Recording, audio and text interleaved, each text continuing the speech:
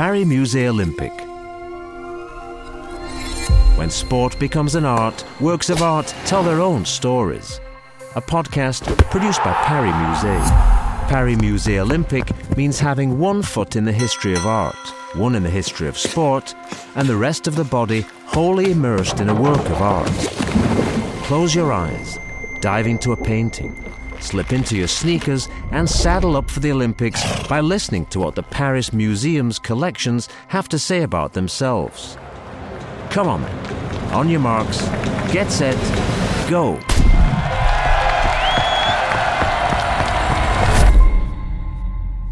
Today we are going to watch Charles and Victor Hugo in fencing gear holding foils, in a photograph by Auguste Vacquerie from 1855.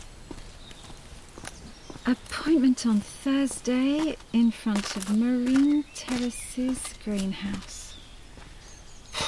But who's this Marine Terrace anyway? I've gone all around Jersey and I can't find her anywhere. En garde.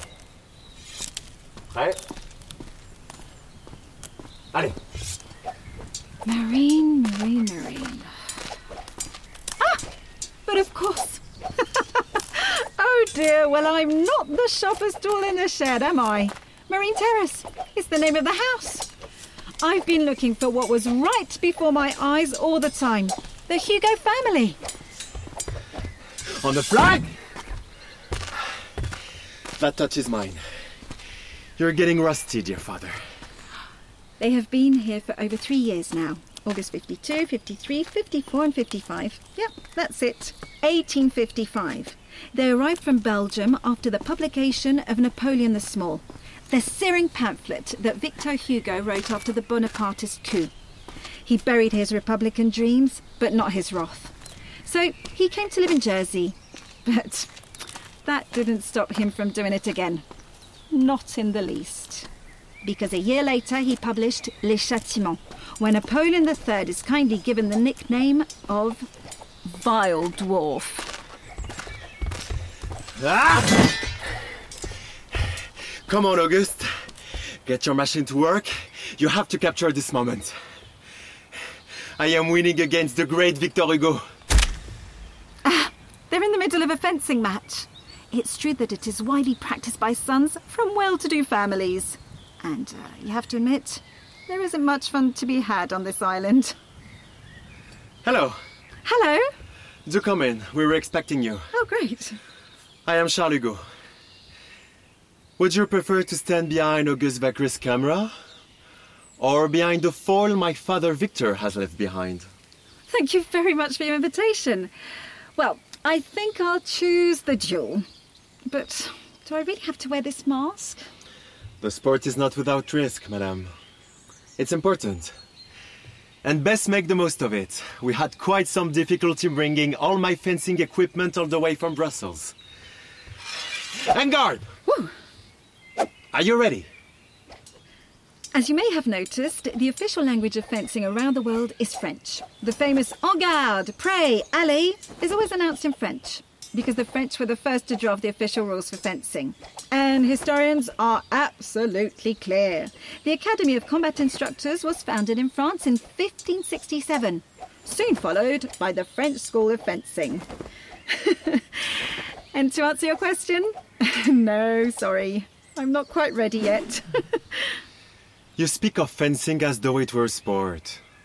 But let's not forget that a duel is also a fight of honor, and often avoids lengthy trials. That is how I personally sought redress from Mr. Vienno Sr. after he published a slanderous article about me in his newspaper, Le Corsaire.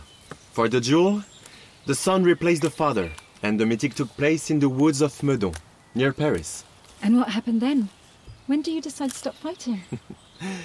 First, you have to select witnesses. I was supported by Alexandre Dumas and Joseph Méry. The terms of the duel stipulated that the fight should cease at the first drop of blood spilled. Unfortunately, mine was spilled first. I got a small wound to the knee, which settled the matter. Because the affair was published in the Journal of Political and Literary Debates on the 5th January 1851. the Court of Magistrates fined me and my witnesses 200 francs, and Charles Vienno and his witnesses 160 francs. Well, in a few years, we'll use green or red lights to show touches. It's less messy than blood. So, on the one hand, we have a sport whose oldest traces date back to antiquity. And on the other, a form of combat, a face-to-face duel, practiced all the way into the 20th century. But sometimes the boundary isn't all that clear, like during the Paris Olympics in 1924. During one match, the captain of the Italian fencing team, Adolfo Contronei, challenged Italo Santelli, an Italian combat instructor who lived in Hungary, to a duel. He reproached him for influencing the referee. The situation became so heated that they ended up fighting a real duel on the Hungarian border. But it doesn't always end in fighting. Sometimes it's just used to dissuade. Like my father did with Jean-Charles Harel, for instance. The director of the Port Saint-Martin Theatre challenged my father to a duel because he hadn't sent him the text of his play Mary Tudor. As for my father, he reproached Harel for having suspended the performances of Lucrezia Borgia a few years earlier. So, they prepared themselves for a duel. But in the end, as the fight was approaching, Harel withdrew. He resumed the performances of Lucrezia Borgia, and my father sent him the text. Well, I won't withdraw. However, before we begin, I would like you to remind me of the rules because, well, I haven't followed all the different changes in fencing rules since it was invented. There are 3 ways of touching. Okay. Thrusting with the point. Like this. Whoa. Cutting with the edge. Like that. Mm-hmm. And the countercut. Like this. Okay. This basically means that the whole weapon can touch the adversary. In fencing, there are 3 weapons, as you probably know. The sabre, the épée, and the foil. We fight with foils, which mean you can only thrust. The one who scores the most touches gets the most points and is declared the winner. En garde! Prêt? Whew. Allez! Oh, you are quick. Well, I don't think our duel will make history. Touche!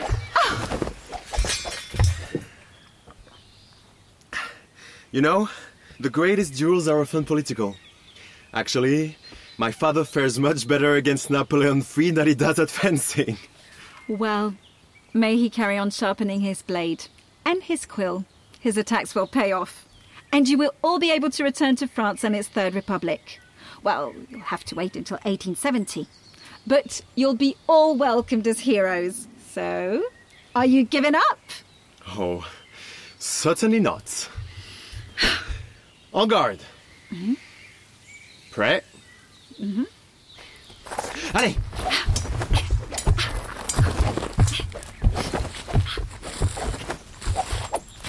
This fictional dialogue provides an auditory immersion in the photograph on salted paper, featuring Charles and Victor Hugo in fencing gear, taken by Auguste Vacquerie between 1854 and 1855 in Jersey, and kept in the Maison de Victor Hugo.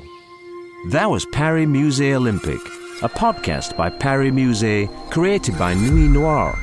Did you like it? Discover the other museums by listening to Paris Musée Olympique.